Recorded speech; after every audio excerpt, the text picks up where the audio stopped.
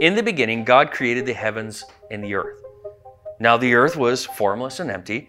Darkness was over the surface of the deep, and the Spirit of God was hovering over the waters. This is a picture of chaos. It's a picture of confusion. It's a picture of disorder.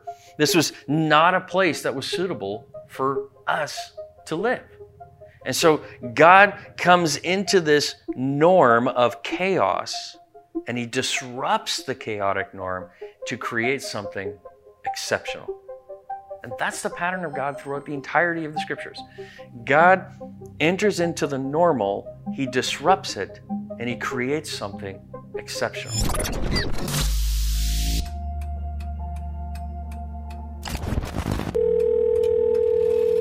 Hello? I never understood what it meant to live. To see stars or grass was always something so average, so mundane, so still. Now I would do anything to see anything still or be still, for that matter.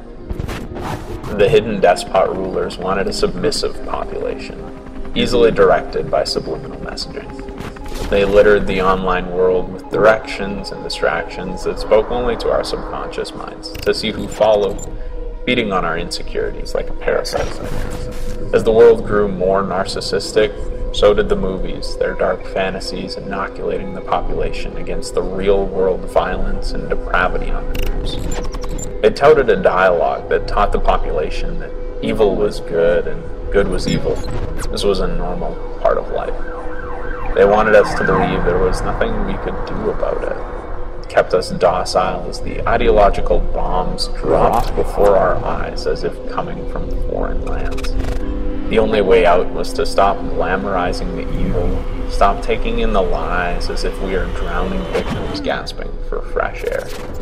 We need to show it as it really is, horrifying, raw, wretched, controlled.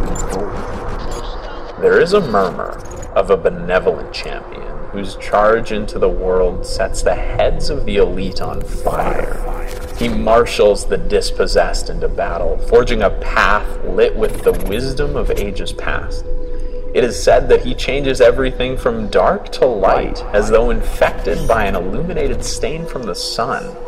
He disrupts. We need more of him. Where is he? Who is he? We need his disruption.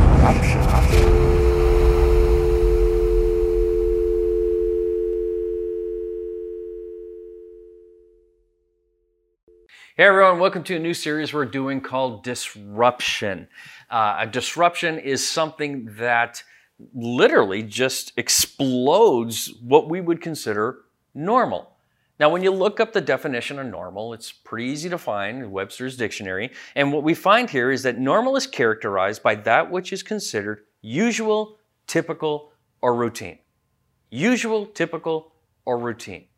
And what we find when we're looking into the scriptures is that God is a God of disruption. In Genesis chapter 1, verses 1 and 2, it says this: "In the beginning, God created the heavens and the earth. Now the earth was formless and empty. Darkness was over the surface of the deep, and the Spirit of God was hovering over the waters." This is a picture of chaos. It's a picture of confusion. It's a picture of disorder.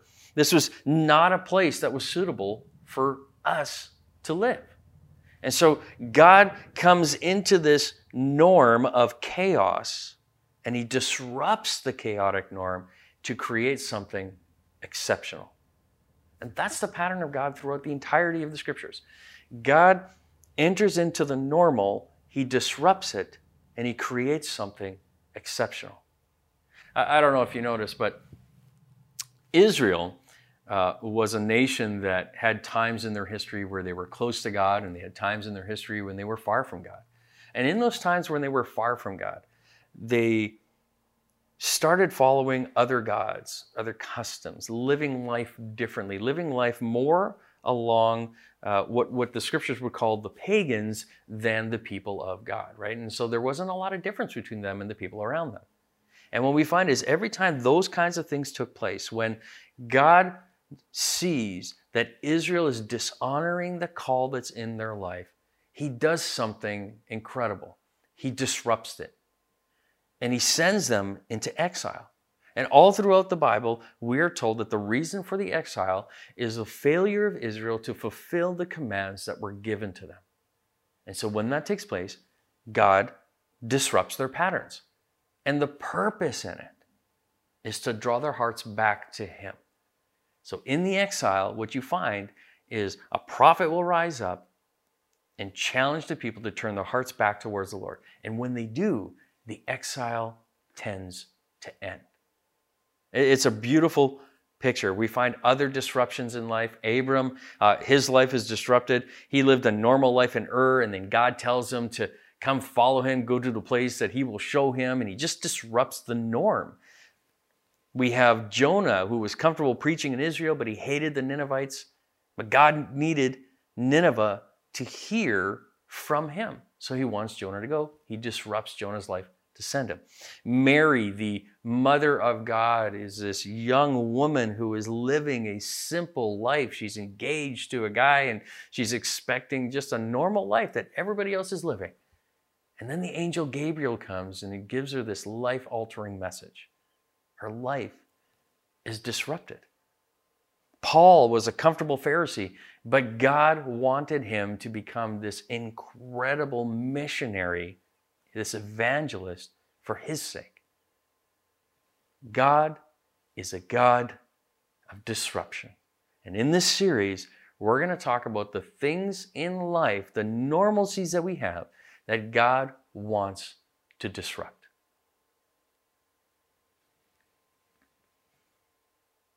Let's talk about fatigue. If you have your Bibles with you, I want you to turn to Matthew chapter 11, verses 28 to 30. Here's what it says. Matthew chapter 11, verse 28 to 30. And just so you know, if you are unaware or unsure as to where the book of Matthew is in the beginning of your Bible, there's a table of contents. People worked really hard to put it there. Don't be ashamed to use it. Matthew chapter 11, verse 28 to 30. Here's what it says. Come to me, all you who are weary and burdened, and I will give you rest. Take my yoke upon you, learn from me, for I am gentle and humble of heart. And you will find rest for your souls. For my yoke is easy and my burden is light. Let's pray. Lord God, I thank you so much for your word, and I thank you that you are the God of disruption and that your desire is to disrupt our lives in such a way that we turn towards you and gain more life to the fullest, to have salvation, and to have relationship with you.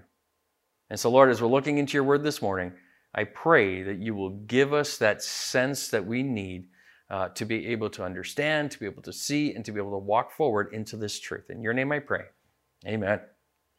So I don't know if you know this, but your life and my life, it's just normal. It's pretty normal. We kind of go about our routines. Our life tends to be a routine. Here's what I mean. We tend to wake up and we have our responsibilities throughout the day, and then we come home and we have supper and we have our evening plans, and then we go to bed and we get up the next day and we tend to do it again. And so it's a bit of a routine. We routinely might do things like in the summer go on vacation. We routinely do things like celebrate birthdays and anniversaries and all the firsts that people have in life. These are normal things.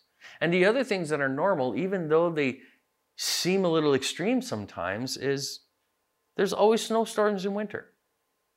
There's always hurricanes in mid-August to late October, tornadoes in late spring to early summer. Life has with it celebrations, and it has the downs in life's hardships. These are normal things for us. People get married, people pass away, and political news stories are always there. Social media posts, always there. Computer game achievements, always there. Even paychecks and bills. These are always there. These are normal things in life. And they vary in their intensities of each of the, there are varying intensities of each of these items, but the fact that they exist is just normal. And I need us to kind of calm down a little bit with some of these things. All these things are normal for us. And so it's important that we recognize the fact that what is normal for us is to carry burdens and to then also get tired in the carrying of those burdens. That's normal. We carry loads and we grow tired from the weight of those loads.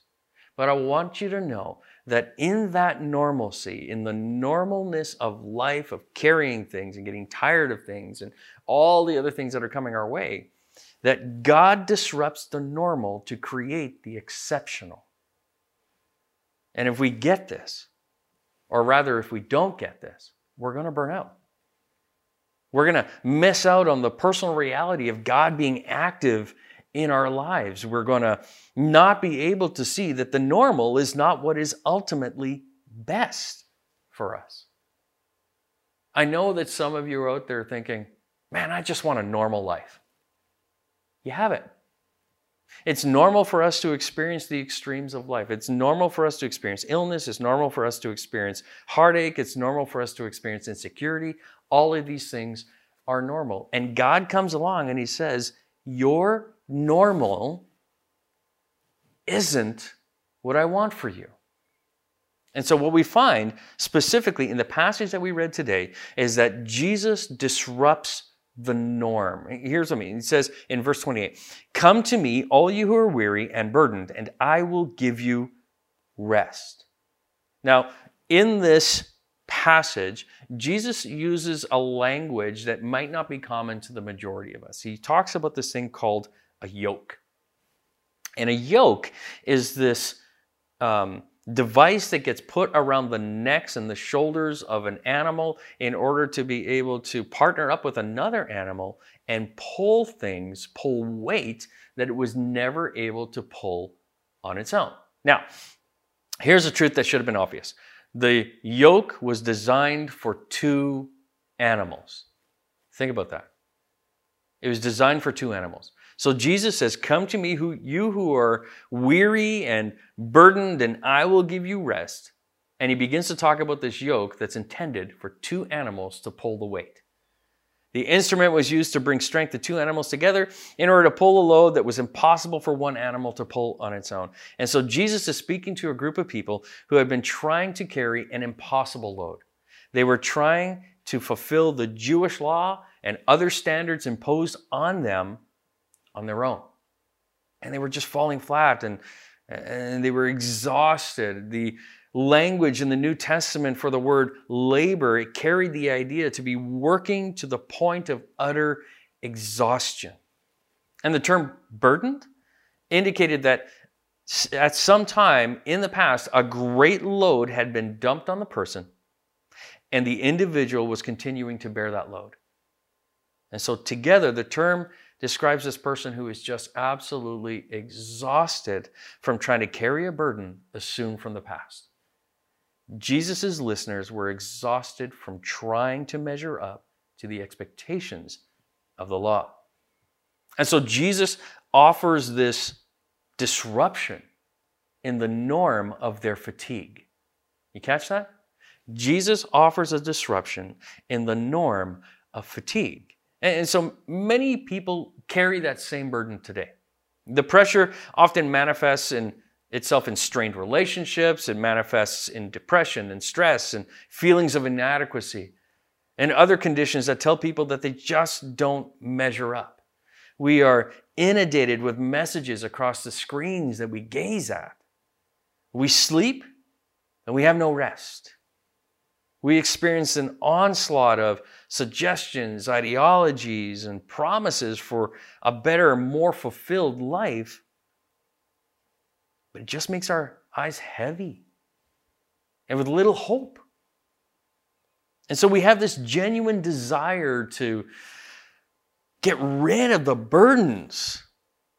And in that genuine desire, we sometimes find ourselves buying into lies, the lies of just, if I just try harder, if I climb that career ladder, if I just impress other people and gain the adulation of others, if I take on more jobs at church, for example, I'll esteem myself higher. If I add new spiritual disciplines and more. And it's not that these things are evil. It's just that they're incomplete.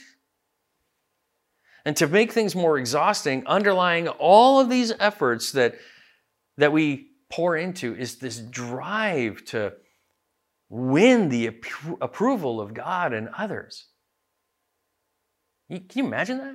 Like, win the approval of God and others. And so Jesus used the yoke to show people the impossibility of being able to carry the weight of measuring up to God's standard.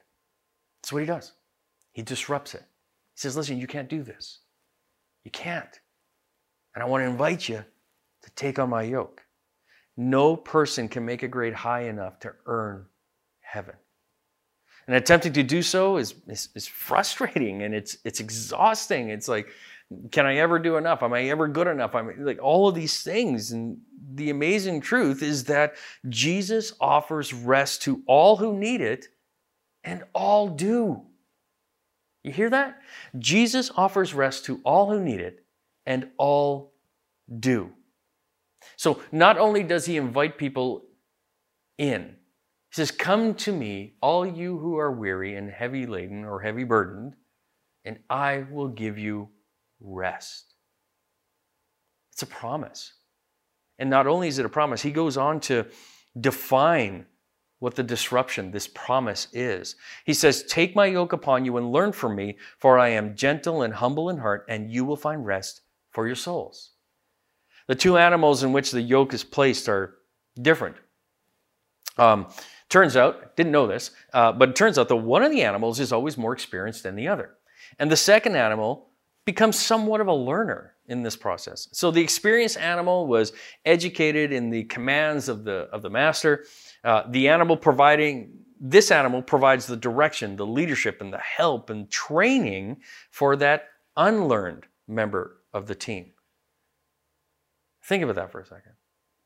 And so Jesus then is that teacher animal that is beside us in this yoke. In verse 28, he says, to me, like come to me, right? And this idea of to me alone, not to any other. And so what Jesus is doing there is he's establishing himself as saying, listen, you need to come to me. I know there are these other religious leaders that are there, but I want you to come to me because it is in me that you will get freedom from the fatigue that you are experiencing. You will find rest. Jesus alone provides freedom from the burdens of this life and rest for the next. Jesus alone. And he not only claimed that to know the only way to God, he actually claimed to be the only way to God in Matthew 11, verse 27. Here's what he says.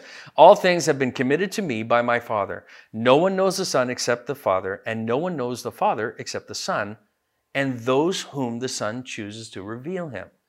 And so not only did Jesus hold access to this information, but he has chosen to reveal the Father to us. Now, think about that. That's a massive statement. So he is the only way. He's the only one who knows the Father. The Father is the only one who knows the Son. And Jesus says that he is able to reveal the information, the access to this information about who the Father is through him. And so he says he has chosen to reveal the Father to us. And then he goes on to explain it further. So there's this passage, as you read in verse 28, it says, come to me, all you who are weary and heavy burdened, I will give you rest. Verse 29, take my yoke upon you and learn from me, for I am gentle and humble in heart, and you will find rest for your souls. So there's this reimagining life. There is this repetition of finding rest. And he says here that he is gentle and humble in heart. And the word gentle and the phrase humble in heart appear to be synonymous. It's like Jesus is setting himself apart from the religious leaders. He's gentle. He's not harsh. He's humble in heart. He's humble. He doesn't exhibit this extraordinary pride. He doesn't have a love for places of honor or special titles or exercise authority over people in a domineering way. And if you want to read more about that, you can look that up in Matthew 23, verses 5 to 12, where Jesus kind of distinguishes himself as something different. But the point of the contrast is that Jesus actually offers a reliable rest. In their day, people were being told all kinds of things on what it meant to be close to God, how to find your way to God, how to find your way to heaven, and how to live a life that was honoring to the Lord. And it was harsh and at times brutal, and I'm sure at times compassionate, but for the majority of it, it was ritual. And Jesus comes along and he says, listen, I got something for you that's going to give you rest for your souls. I am gentle, I'm not harsh. I am humble in heart, which means I'm not seeking my own prideful push to be number one. Jesus knew who he was, and he didn't need other people to tell him who he was and to prove his worth. Jesus was valuable because he's Jesus. And so he offers a reliable rest. God's standard for getting into heaven is perfection. Now think about that for a second. We are not able to reach that perfection. And so every time we try to earn God's favor, every time we try to earn our place to heaven, even when we don't realize that that's what we're doing, when we evaluate our motivations towards things, I'm doing this because I just want God to be proud of me. Or I'm just trying to earn this with God, whatever it is that I'm trying to earn with God. We got to understand that God wants perfection. And we don't offer that. Knowing the standard was impossible for us to reach, God loved us so much that he sent his son Jesus. And for 33 years, Jesus did what we couldn't do. He met God's standard. He met the grade. He measured up. And he offers that to us, that Christ's righteousness is given to us. And so what we find then is that our life's fatigues are lifted when we lift our eyes to Jesus. Our life's fatigues are lifted when we lift our eyes to Jesus. In other words, when my eyes are fixed on Jesus, they're not fixed on my burdens. I am no longer trying to measure up to the expectations of the world around me. I'm not trying to measure up to any of my pastors. I'm not trying to measure up to any of these expectations around me. And the reason is that I am secure in Christ. And because I'm secure in Christ, I can interact with this life with that security in mind. And so whatever it is that comes my way, whatever it is, I am secure in Jesus. So whatever the burden is, whatever the struggle is, I am no longer trying to earn my way to anything. I'm not trying to earn my way with God. I'm not trying to earn my way with others. I am secure in Jesus, that he paid what I couldn't. I'm good with God because I have accepted Jesus. And because I accepted Jesus, I'm adopted into his family. I am part of a larger community of believers that supports and carries burdens together. The key here is that Jesus provides your credentials to God. Here's what the gospel tells us. We couldn't, so he did. And in doing so, he provides the credentials that we need to God. And with that truth firmly held, we can understand that when we have rest for having security with God, and we do not have to be worried about the fatigue of the world. Look, Jesus explains this a little bit further. And just so if I'm not being clear, here's what Jesus says on the topic. Luke chapter 12, verses 25 to 31. Listen, you're going to love this. You ready? Because this speaks directly into our fatigue, our worry, our anxieties. He says, who of you by worrying can add a single hour to your life? Like who? And he says, since you cannot do this very little thing. So listen to what Jesus is saying here. Listen, in the concept of the cosmos, this is a tiny thing. Adding 1 hour to your life is a tiny thing. In the scope of how long you live, can you add 1 hour to the entirety of your life? And then Jesus says, look, since you can't do this very little thing, why do you worry about all the rest? Consider how the wildflowers grow. They do not labor or spin. Yet I tell you, not even Solomon in all of his splendor was dressed like one of these. If that is how God clothes the grass of the field, which is here today, and tomorrow is thrown into the fire, how much more will he clothe you, you of little faith? Do not set your heart on what you will eat or drink. Do not worry about it. You catch that? Don't worry about it. Be secure in God. This is what he's saying. He's saying, listen, lift your eyes towards God, and as you do, and you find your security in him, you're not going to worry about all these other things. Stop it, he's saying. And then he does this comparative. He says, listen, for the pagan world runs after such things, and your Father knows that you need them. But seek his kingdom. All these things will be given to you as well. So he's saying, listen, the people of God, you've got to be different. Your security is in God. Allow him to disrupt your normalcy to find security in him. And when you find security in him, focus on him in the midst of all the things that you're experiencing in this normalcy, and you will be in a better place. Because you won't worry, you won't have the fatigue, and you won't have the anxiety. Jesus remains present in the disruption is another point that I think is important. The two animals in the yoke work together to accomplish a task, and while the more experienced animal provided the leadership and direction, both of these animals work together to pull the load. Now, Jesus promised that this cooperative effort would result in a refreshing experience for his tired followers.